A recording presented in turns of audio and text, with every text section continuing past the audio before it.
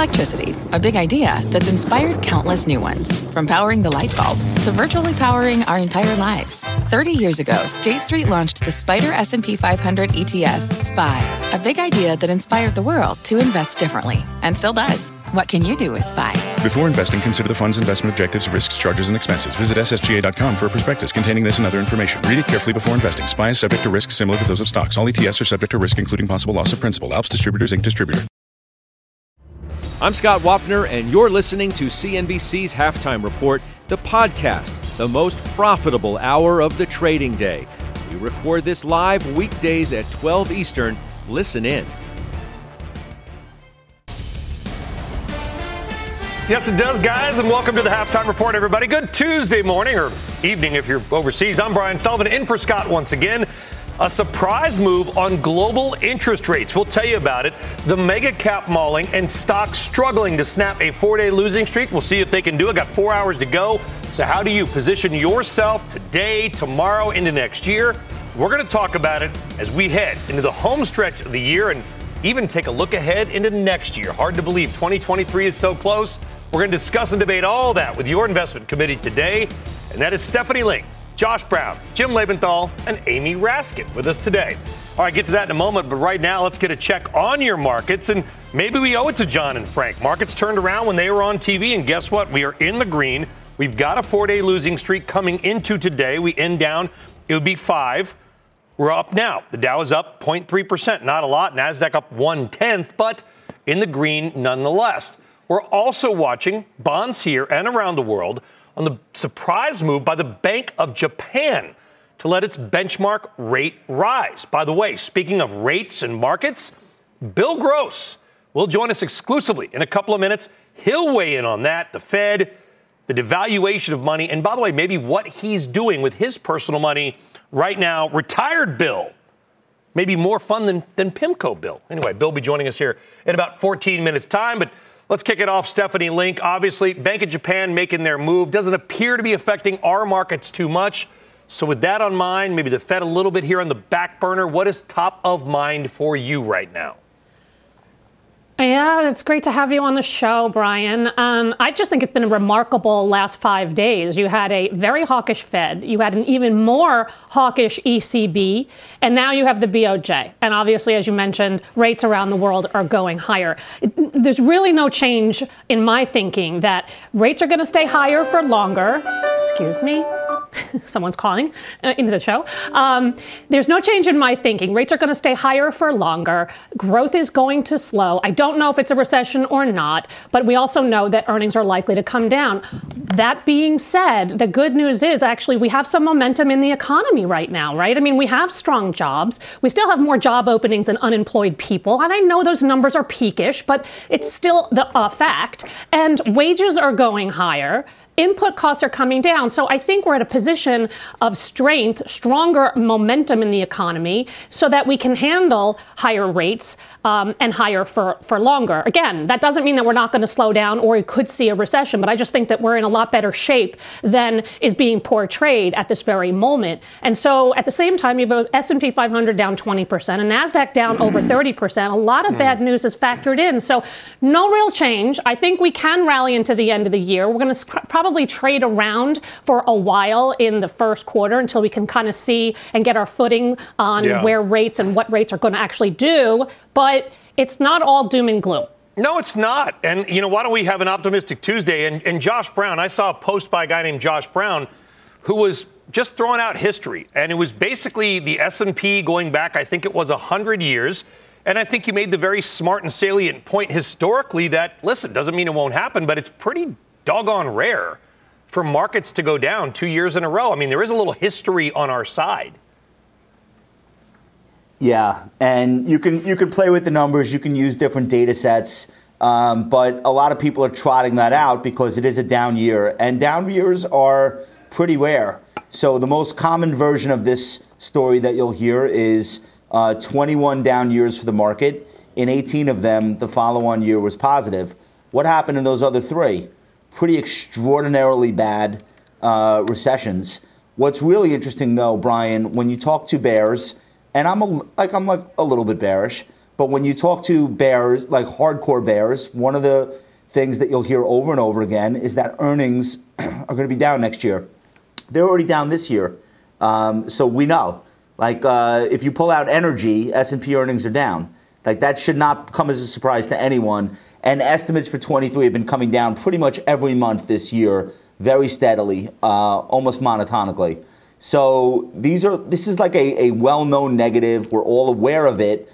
I don't think it's going to be easy to make money next year. I think you'll have pockets within the market where companies have a secular growth story happening, things like solar, areas of healthcare, select areas of energy. Mm-hmm. But overall, it's going to be tough. And this year was tough. And, you know, even if you go by the historical probability, only a 9% chance historically that next year is also down, doesn't mean next year has to be back up 20.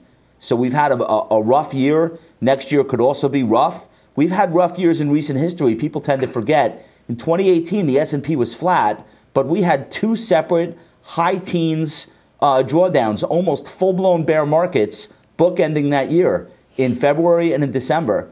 So you could have a flat market too. The right answer might not be up or down. And I think what most people want to do out there is build a portfolio that is durable enough to withstand any of that range of outcomes and not anchor to one particular forecast, good or bad. Yeah, in the forecast, Jim, and again, I'm not going to throw any strategists under the bus. They're all our friends. People make mistakes, right? They come on this network and talk about it. But if I'm looking at 25 strategist target from this time last year, looking at this year, the low, as we know, was Mike Wilson. The median forecast was for S&P 48.75 and $230 of EPS. So everybody was pretty spectacularly wrong unless we get some massive rally in the next week and a half. Now, Jim, everybody's tripping over themselves to be negative and bring their forecast down. And I wonder if that sentiment would flip it. Well, Brian, I like where your head is on this. And, I'll start by saying that predicting the future is in some way a fool's folly, and doing it a year out is pretty hard. So let's not go a year out. Let's go maybe a month or two out. What, Brian? Sorry, what? Go ahead. Predict the future anyway. That's what we're all forced to, Jimmy. I don't know anything about the future. Josh, hey, guys, let's be nice. We don't know anything about the future except Josh is agreeing with me. And here's what I'm doing is let's bring it in by 1 to 2 months instead of making it 12 months. There, I'm a little bit more comfortable. And here's the prediction I'm going to make. We're talking about, things like a recession or a growth slowdown or a rolling recession. Really, what we get still comes down to what the Fed does. And what the Fed does in the first 2 months of the year is really what's going to matter.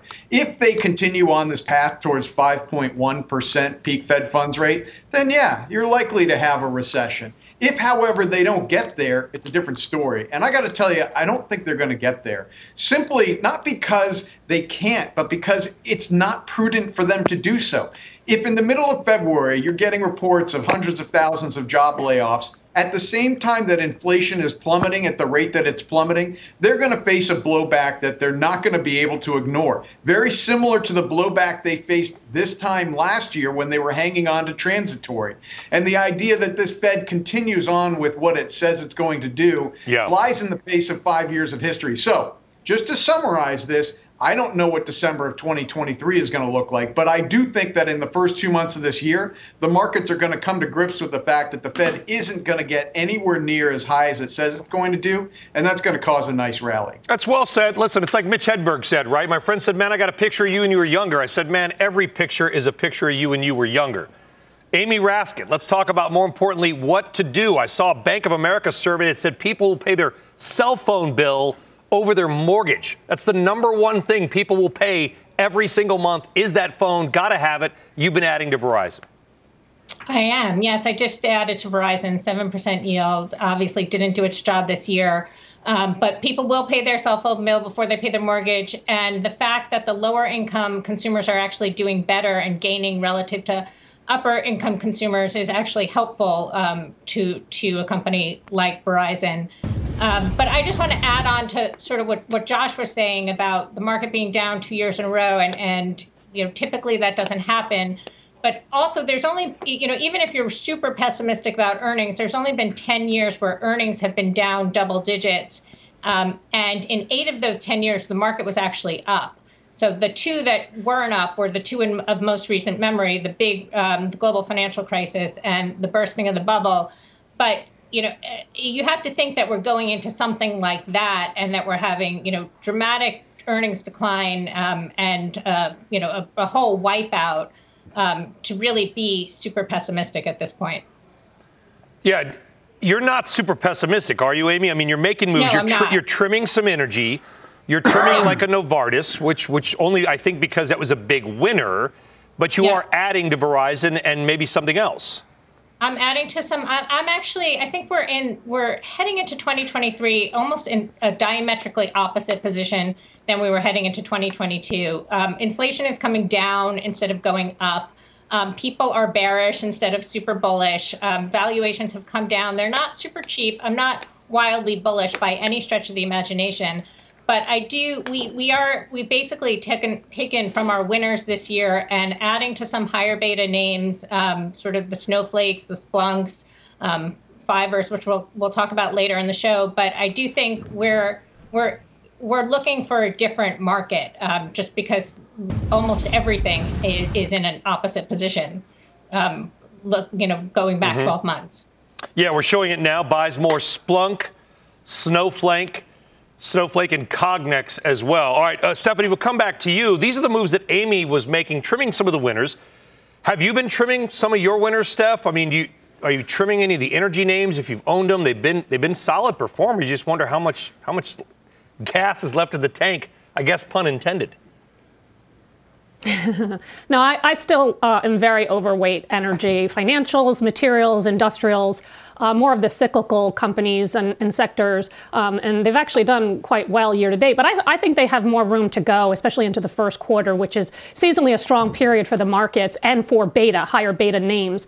And so on the energy side, I mean, I think the industry has structurally changed, right? And I think it started with the ESG movement and investors not wanting these companies to drill and also to lead to better shareholder returns. And that's exactly what they're doing. In fact, Pioneer's CEO yesterday, or over the weekend rather, actually indicated that they're not going to increase production, that they are going to stay on track for more shareholder-friendly moves like buybacks and dividends. And by the way, what's interesting about energy, I know it's run a lot, but the estimates are going up much more so. And so the valuations are still super cheap. You're talking about 8, 9, 10 times earnings with good dividend yields. So I still like the sector very much. I'm double the benchmark, so I'm 10% weighted in my portfolios. And when Scott Sheffield talks about oil, you got to listen. He's probably the guy that knows the most. Let's move on. We are legally obligated, Amy, to talk about technology apparently on this show.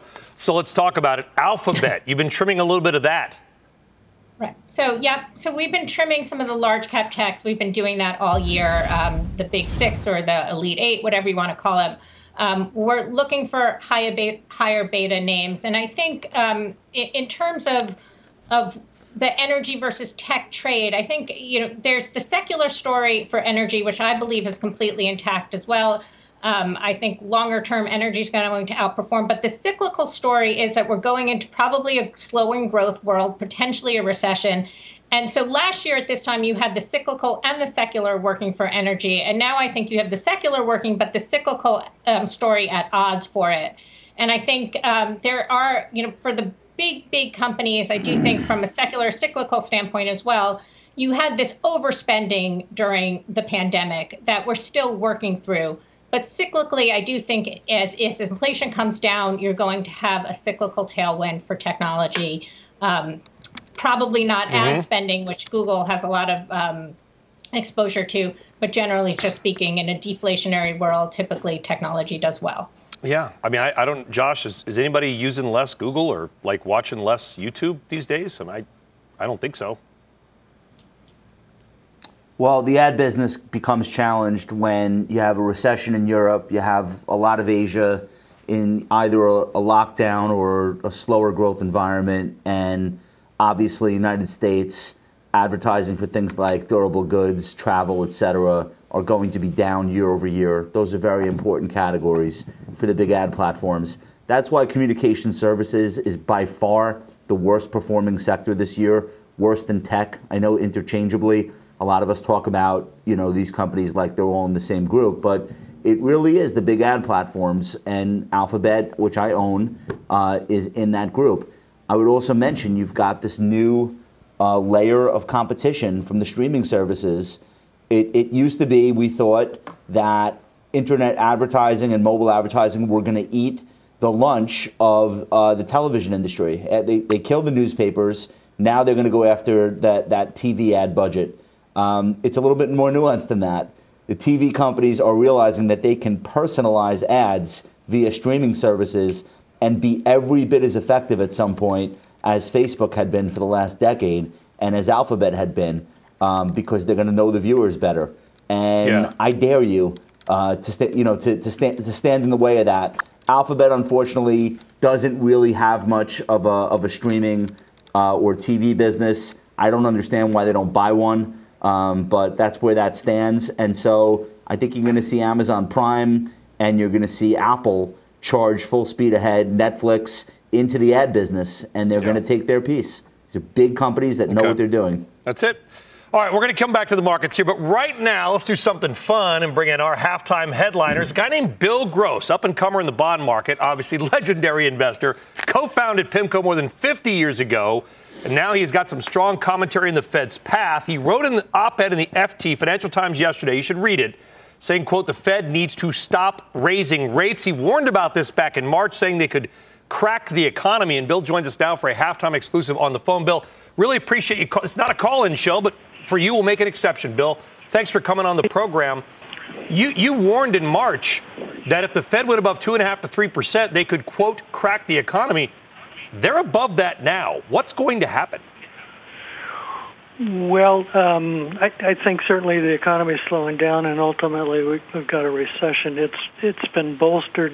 The economy has been bolstered by tremendous amounts of trillions of dollars of fiscal spending, but ultimately when that is used up, I think we've got a mild recession, and if interest rates keep going up, we've got more than that. Define more than that. Well, we've got potential chaos in financial markets. I mean, today's a good example with the overnight situation with the yen and the yen, what they call the yen carry trade. I mean, lots of money have been invested on the basis of shorting the yen and buying relatively safe alternatives like treasuries or stocks.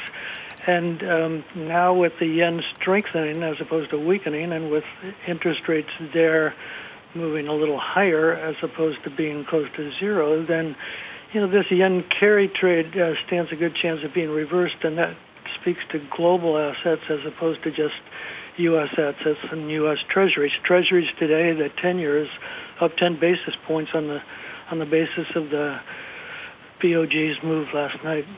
I'm a little more worried locally, Bill. I mean, you're out there in Southern California. It's a housing-dominated economy, and parts of the East Coast as well. I mean, what do you think these rates, this Fed, is going to do to housing, which is a multi-trillion-dollar economy to itself?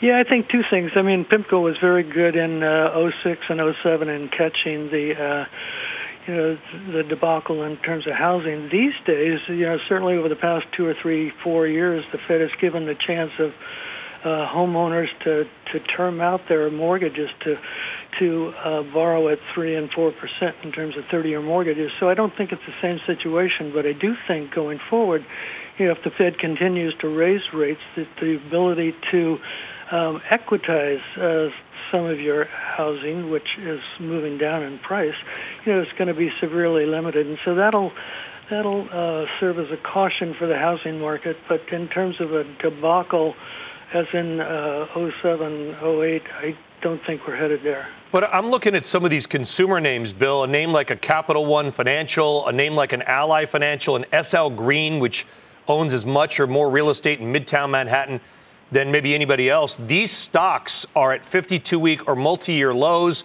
Credit card debt up 20%. Delinquency rates are up. Do you feel like, you just said kind of no, but is there some maybe mini systemic risk here? I really worry about commercial real estate loans. Well, I agree with you on commercial. I was speaking to residential. On commercial, it's hard to know in terms of vacancies and potential, not defaults, but potential problems in terms of meeting interest rate cover. So commercial, I'm with you. Residential, I think it's a little bit better. As a matter of fact, I've been investing in mortgage real estate investment trusts with yields of 14, 15, 16%, and they depend upon the 30-year mortgage moving down from, as it has, from 6% to now close to 5%, that benefit from that. And ultimately, if that spread narrows between 30-year mortgages and 10-year treasuries, then, that 14, 15, 16% is a pretty good return. Is that when I came out and visited you a couple years ago, you mentioned Annaly Mortgages. Is that like an Annaly Capital, NLY, or can you tell us who specifically you are investing in, Bill? Yeah, it is. Actually, I bought some of that this morning. NLY yields about 16%. AGNC, those are the two big ones, yields about 14.5%. And yes, they're volatile, but the spreads between 30-year mortgages and 10-year treasuries have widened so much that Brian, it's almost like a play in the 80s, early 80s with Volcker, where you had 30-year treasuries at 15%, and the duration was about 6, and so, they could have gone up to 17.5%, 18%, and you still wouldn't lose money. It's the same thing here at these types of yields. As long as the dividends are captured and continued, and I think they will be, then that type of yield covers a lot of price depreciation. Who was the second name that you mentioned, Bill? It was Annaly, and it was HENC. I couldn't catch the ticker. Yeah, it's AGNC. AGNC. Got it. It goes by the initials. Perfect. Now it makes sense. Full sense to me, Bill. Listen, you're retired. You are truly unconstrained now. You can do what you want. You've been talking about shorting AMC years ago. What else are you doing in the equity markets? And what's your take on this FTX nonsense? Yeah. Well, the meme stocks, GameStop and AMC are basically played out, I think, although the companies themselves are not looking forward to any good prospects in the years going forward. But, my interest, aside from the mortgage REITs, has been in the natural gas MLPs, master limited partnerships, and these are tax-deferred, consult your tax attorney, tax-deferred investments that yield 9, 10, 11% natural gas pipes, and they are somewhat correlated to oil prices gone down, and these have held up. And so, it's a great deferred tax play at 10%, and so I like those as well. Do you do ETFs or individual names, Bill? Yeah, no, there are some ETFs that investors should look at. AMLP is the symbol of the largest one, but I'm investing in Energy Transfer, ET, biggest one, ET, and that yields now above 9%. And like I say, it's not going to show up on your 2023 tax return because it's a deferred benefit. And Kelsey Warren, who runs ET, has bought over $100 million of his own stock this year. Bill Gross, Bill, we know you're busy. We appreciate your time, my friend. Have a happy holidays to you and Amy. Happy New Year. And thanks for calling in, Bill. Thank you, Brian. All right, take care. All right, here we go. Annaly Capital, AGNC, Alarion, Energy Transfer, the retired Bill. We like the retired Bill. All right, up next, we'll debate some of the top stock picks for next year. It's part of your calls of the day. Plus, the trade ahead on Nike, their earnings out after the bell. We are back in 2 minutes.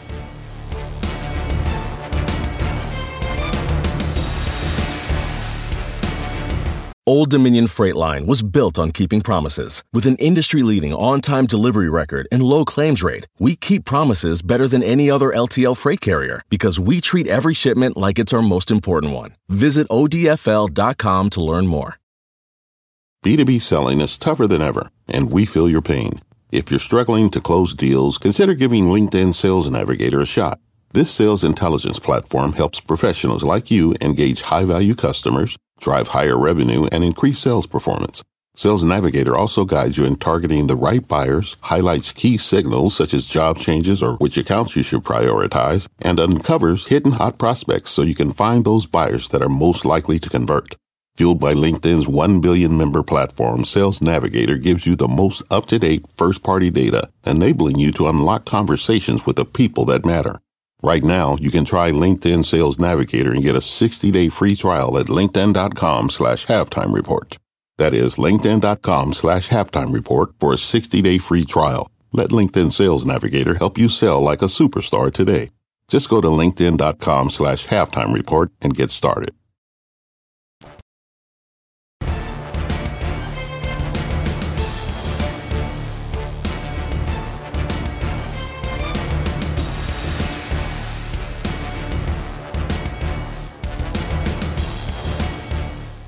All right, time now for the calls of the day. Something about a train that's magic, they say. So let's start with Union Pacific, upgraded to outperform at Evercore.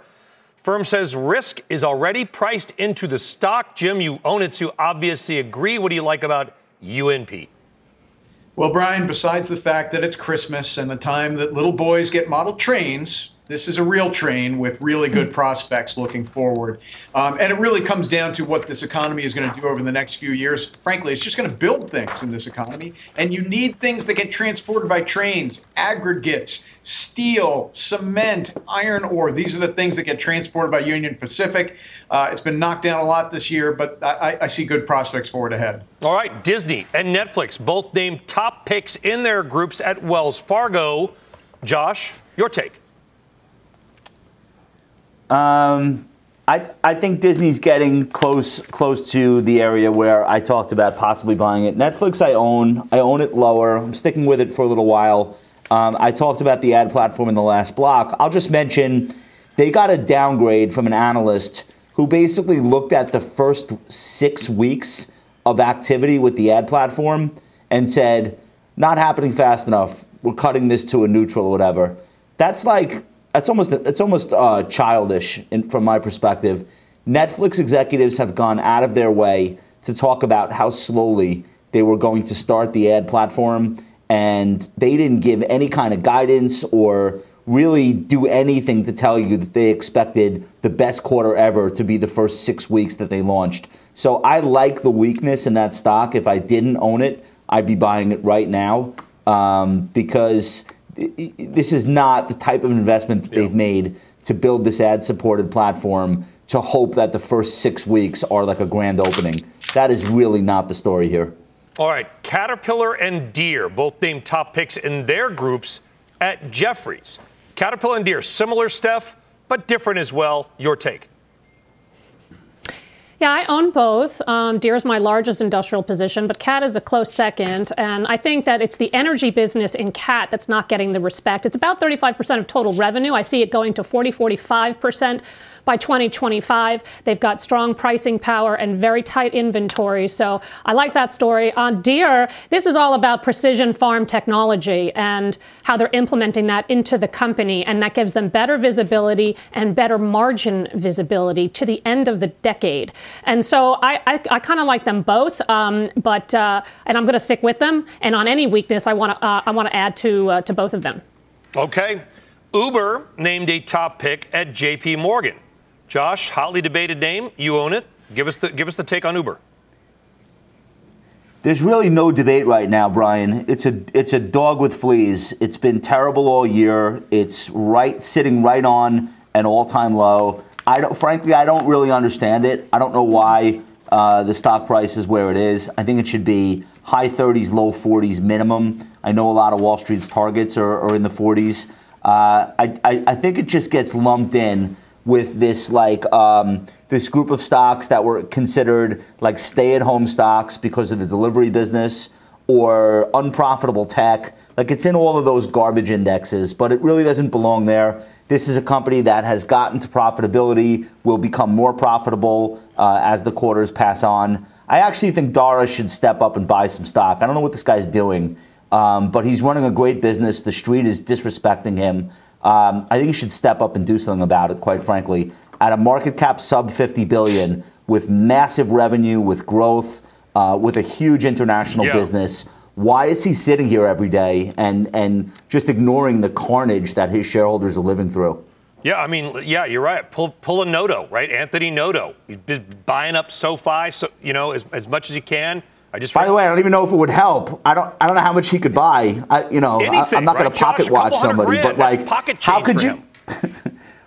Well, how could you watch this go on? Your business is actually growing. How many publicly traded companies this year can boast about revenue growth or getting further into free cash flow growth? Like, that's not the case for most of these falling tech stocks. This, I think, is a very unique situation where they just are not earning any respect at all. Yeah. And I don't know what turns it around, but I'm surprised how long it's gone on for. Well, that's your point, right? Like, just even if it's a couple $100,000, which is nothing for the CEO, just buy the stock, show the employees, the investors that you're in it to win it as well, and you have confidence. Good point, Josh. All right, coming up. Nike. Or let it go to 18. your choice, Dara. Yeah, the ball's in your court. 24-8 right now. All right, coming up. Nike down 40% from recent highs. China's a big drag on that company, but the stock just got a price target upgrade ahead of earnings after the bell. We've got ownership on the committee. We'll talk the Nike trade next on Halftime.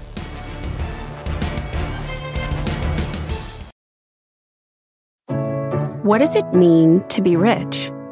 Is it having more stories to share or time to give? Is it being able to keep your loved ones close or travel somewhere far away? At Edward Jones, we believe the key to being rich is knowing what counts. Your dedicated financial advisor will take a comprehensive approach to your financial strategy to help support what truly matters to you. EdwardJones.com/findyourrich. Edward Jones, member SIPC. Welcome back to the Halftime Report. I'm Contessa Brewer. Here's our CNBC News update this hour. Meta CEO Mark Zuckerberg arrived at a federal courthouse in San Jose within the past half hour. He's expected to take the stand for a hearing in which the FTC is looking to block Meta's planned purchase of VR app developer Within Unlimited. We will continue to monitor the hearing. We'll bring you any developments as they happen. In other news, President Joe Biden will travel to Mexico City in January for a two-day summit with other North American leaders. Biden is expected to meet one-on-one with Mexico's President Andrés Manuel López Obrador and then a joint meeting with Canadian Prime Minister Justin Trudeau. This will be Biden's first visit to Mexico as president, but of course, Vice President Kamala Harris visited there last year. The Bank of England is unveiling its first notes featuring King Charles III. Those notes will enter circulation starting the middle of 2024, and gradually they'll replace the notes featuring his late mother, Queen Elizabeth II. But apparently, Brian, collectors are clamoring for rare and sought-after notes and coins featuring Queen Elizabeth. There's one from pre-World War II of her as a child, so that's pretty interesting. Collectors are clamoring. Some nice, good. It's alliteration from Contessa. At its finest. But I would expect nothing less, Brewer. Thank you. Thank you. All right, Nike earnings. They're out after the bell today. JP Morgan raising its price target to 127. All right. Amy, Steph, you both own it. Amy, I'll start with you. What are you looking for tonight besides, good earnings? Love good earnings. But we don't own it for the quarter. So, tonight they'll report whatever it will be. I doubt it will be that great. I mean, China's still going to really be a drag on earnings. That we'll see how their inventory looks as well, which will be super important. But we trimmed Nike earlier this year, obviously not enough given the year that it's had. I do think longer term, it has a lot of opportunity in front of it as it eliminates the middleman and goes direct to consumer. That will be a big boost for earnings. This is obviously a best-in-class retailer. They can manage their inventory, I think, better than most. So I do think they have some competitive advantages, but we're obviously not playing it for the quarter. And if it gets hit, I've been looking at it all year after we trimmed it, and it keeps going down. At some point, we'd add to it for the longer-term story, but near-term, there are definitely headwinds. Yeah. And Steph, what kind of guidance do you need to hear? Oh, my gosh, just in line, honestly. Just an in-line guide. That would be kind of a... Yeah, it's the new up. Exactly right. Look, a couple things. Solid demand. We heard from Capri and we heard from Tapestry and also Skechers. So I think demand is going to be fine. Nike has SG&A kind of levers to pull on the way up and on the way down. DTC, as Amy mentioned, it's 40% of their total revenue. So to the extent they grow that helps margins long term. But the most important two figures, gross margins, they guided down 350 to 400 basis points year over year. The other thing is inventories. First quarter, they were up 44%. They've got to work those down. Those are the two key metrics, though, I think, for the stock price. All right, well said, Amy and Steph. Thank you. Those numbers out tonight. All right, coming up, stocks overall, maybe get hit hard this year. The Fed keeps raising rates, but which stocks will benefit when the Fed stops raising rates? We'll talk about it. And the investment committee is ready to grade your trade. As always, if you want to send in a trade, go to askhalftime@cbc.com on the email or tweet us using the hashtag #GradeMyTrade. We're back after this.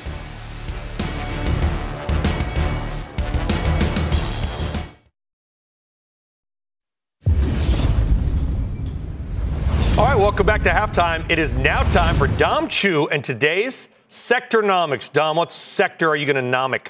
We're going to nomic just about all of them because they're all in focus right now, Brian, given what's happening with interest rates. And the reason why is because certain sectors have been hit harder than others as rates have really drifted higher, not even drifted, shot up higher since the beginning of the year. If you look at the benchmark U.S. 10-year Treasury note, at the beginning of the year, we were closer to just around 1.38%. Got as high as 4.33% at the highs, and you can see where we are right now, just about 3.7%. What that's done is made a lot of investments a little less attractive, given the fact that you can get so much more return risk-free, courtesy of the U.S. government. Now, as a result of that, some of the sectors that have been hit the hardest from a valuation perspective are tied to that interest rate trade. If you look at some of the names in communication services, that sector down about 27%. Real estate, very much tied to interest rates in that market, down about 20%. Consumer discretionary, which encompasses names on the growth side like Amazon and Tesla, down 19%. And technology, of course, down 13%. Since the Fed embarked on its rate hike cycle in kind of the spring of this year. Now, as for the stocks that have been hit some of the hardest here in terms of those names, Tesla is down 47% during that span. Meta Platforms down 38%, and even Microsoft down about 14%. Valuation, part of those stories. And of course, Brian, some of the more company-specific idiosyncratic issues affecting valuations there as well. We'll have to see how those play out. But if you're looking for where some of the biggest bounces could be, hypothetically, in a world where the Fed pauses rate hikes or even hypothetically starts to cut later on well down the line, some of these beaten up names could be ones on those shopping lists. Brian, back over to you. All right, looking at it, Tesla, Microsoft, and Meta. Dom, thank you very much. You nomicked it well. All right, Steph, let's go to you. Home builders, DHI, I'm trying to find any super rate sensitive-y type stock sector.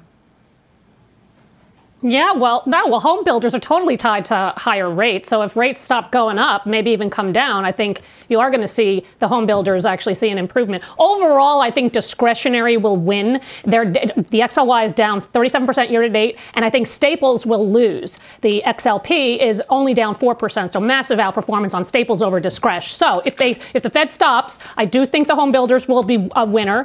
They've acted quite well. The 30-year, by the way, Brian, is down 21% from its highs. And this is best-in-class company, best-in-class ROE, operating margins, and at 1.3 times book or 9 times earnings, very cheap. VF Corp, by the way, I own D.R. Horton. The VF Corp I don't own, but I have in the past. This thing is down 65% and trades at 12 times earnings as an 8% yield. They have a new CEO that's yet to be named. They probably come in, cut that dividend, but I don't think it's going to be by a whole heck of a lot, and they have best-in-class brands. And as I mentioned, a catalyst with a new CEO. Yeah, and Amy, we got what's your take on the interest rate sensitive moves, assuming the Fed will eventually, they have to stop at some point. What would you like? It's going to be your high beta, long duration names. The things that got crushed this year will do better. As I said earlier, we've been adding to some of those. I mean, the problem is that they haven't worked. As Dom said, rates are down from 4.3 to 3.6. And you would have expected tech to really rally during that decline, and it really hasn't. But that's your typical play, is that you want to buy, if inflation's coming down enough to the degree that the Fed can stop or even turn, you want to buy the winners in a disinflationary environment. Those are your long duration tech stocks. As the yields go down, the discounted value goes up. And so it's pretty much, a mathematical relationship, so it's a truism that holds. So I do think we can experience that in the first half of the year. That would really be a shock, I think, for the markets, but certainly possible. Okay. Amy, Steph, thank you very much. All right, up next, Mike Santoli with a midday word, halftime. I'll be right back. Stick around.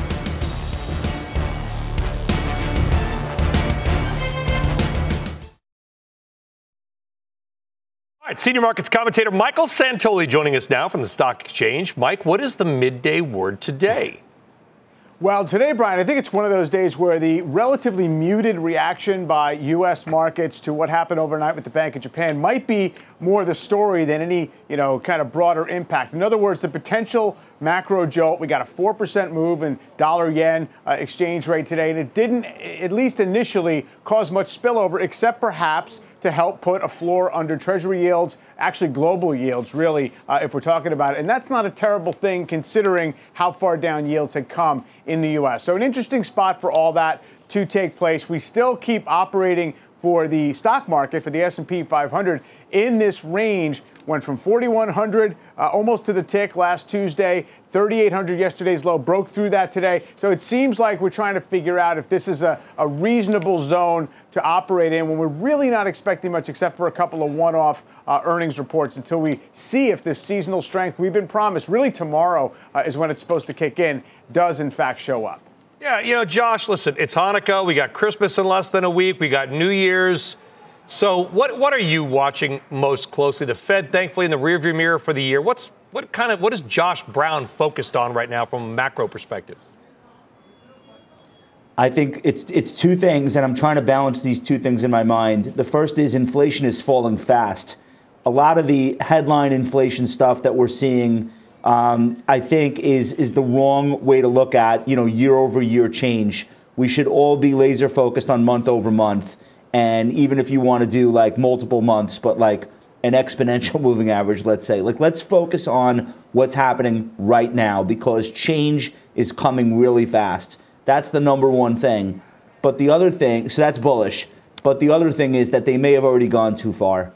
A lot of things in financial markets, once they're set in motion, it's very difficult to stop them on a dime. I think we have huge problems in commercial real estate. I think we have some major problems brewing with the consumer who's going to have much less money to spend in Q1. So that's the kind of thing that it's a push and pull, Brian, and I'm trying to balance both of those things at once in my head and not get too excited one direction or the other. I think we are. Let's see where that consumer ends up. Josh, thank you very much. Mike Santoli, thank you. All right, the committee ready to grade your trade? That is next.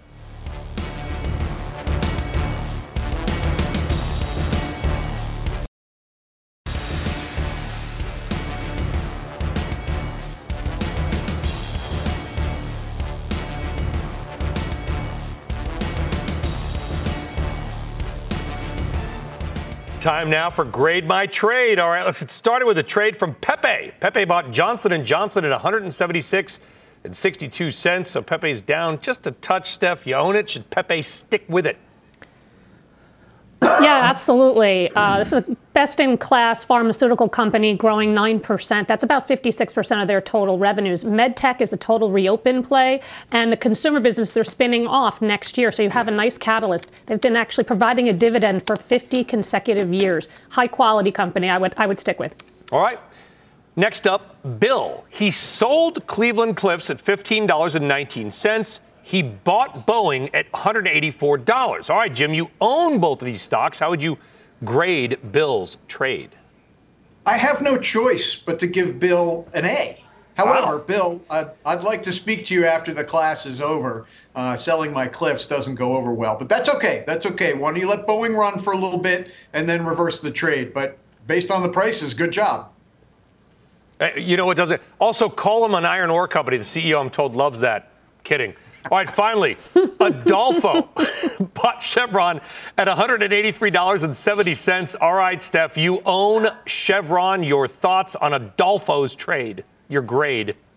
Well, This is a best-in-class blue chip oil company doing all the right things. They've got upstream and a great Permian asset class. They got downstream where they have pricing power, and chemicals also they have pricing power. A very, very strong balance sheet. They're actually buying back anywhere from $5 to $15 billion. They're kind of going at the high end at this point in time, and oil above $75. They're just printing money at this point. So I like this story very much. 9 times earnings, by the way, and a 3.3 yield. Oh, well, we know how the government loves them printing money. It's their favorite thing. All right, keep your trades coming in. Send an email to askhalftime@cnbc.com or tweet us using the hashtag #GradeMyTrade. Up next, final trades. It's going to be my Wordle starting word tomorrow. Next on Halftime.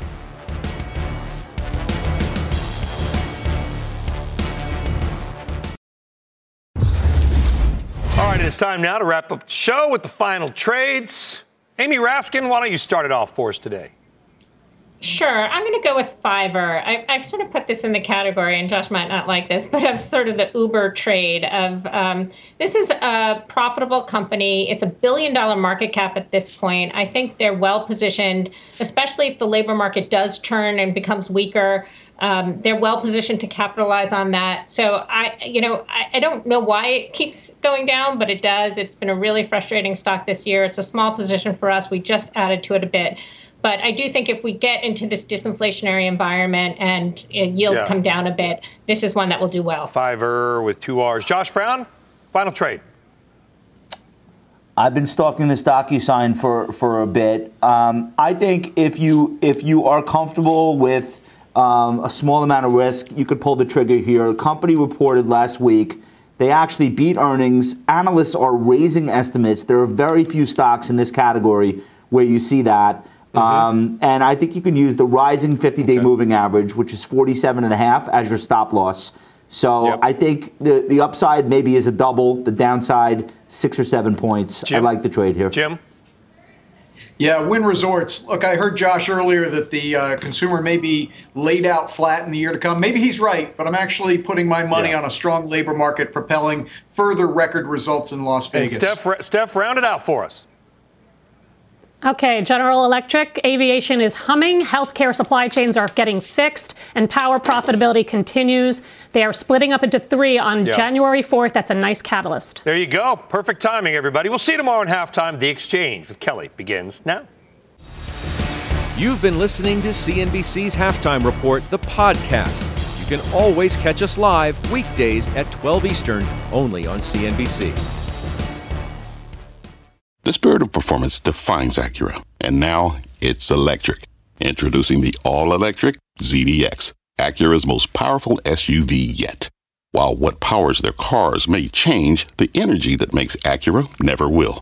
Crafted using the same formula that brought them electrified supercars and multiple IMSA championships, the ZDX has track-tested performance that packs an energy all its own.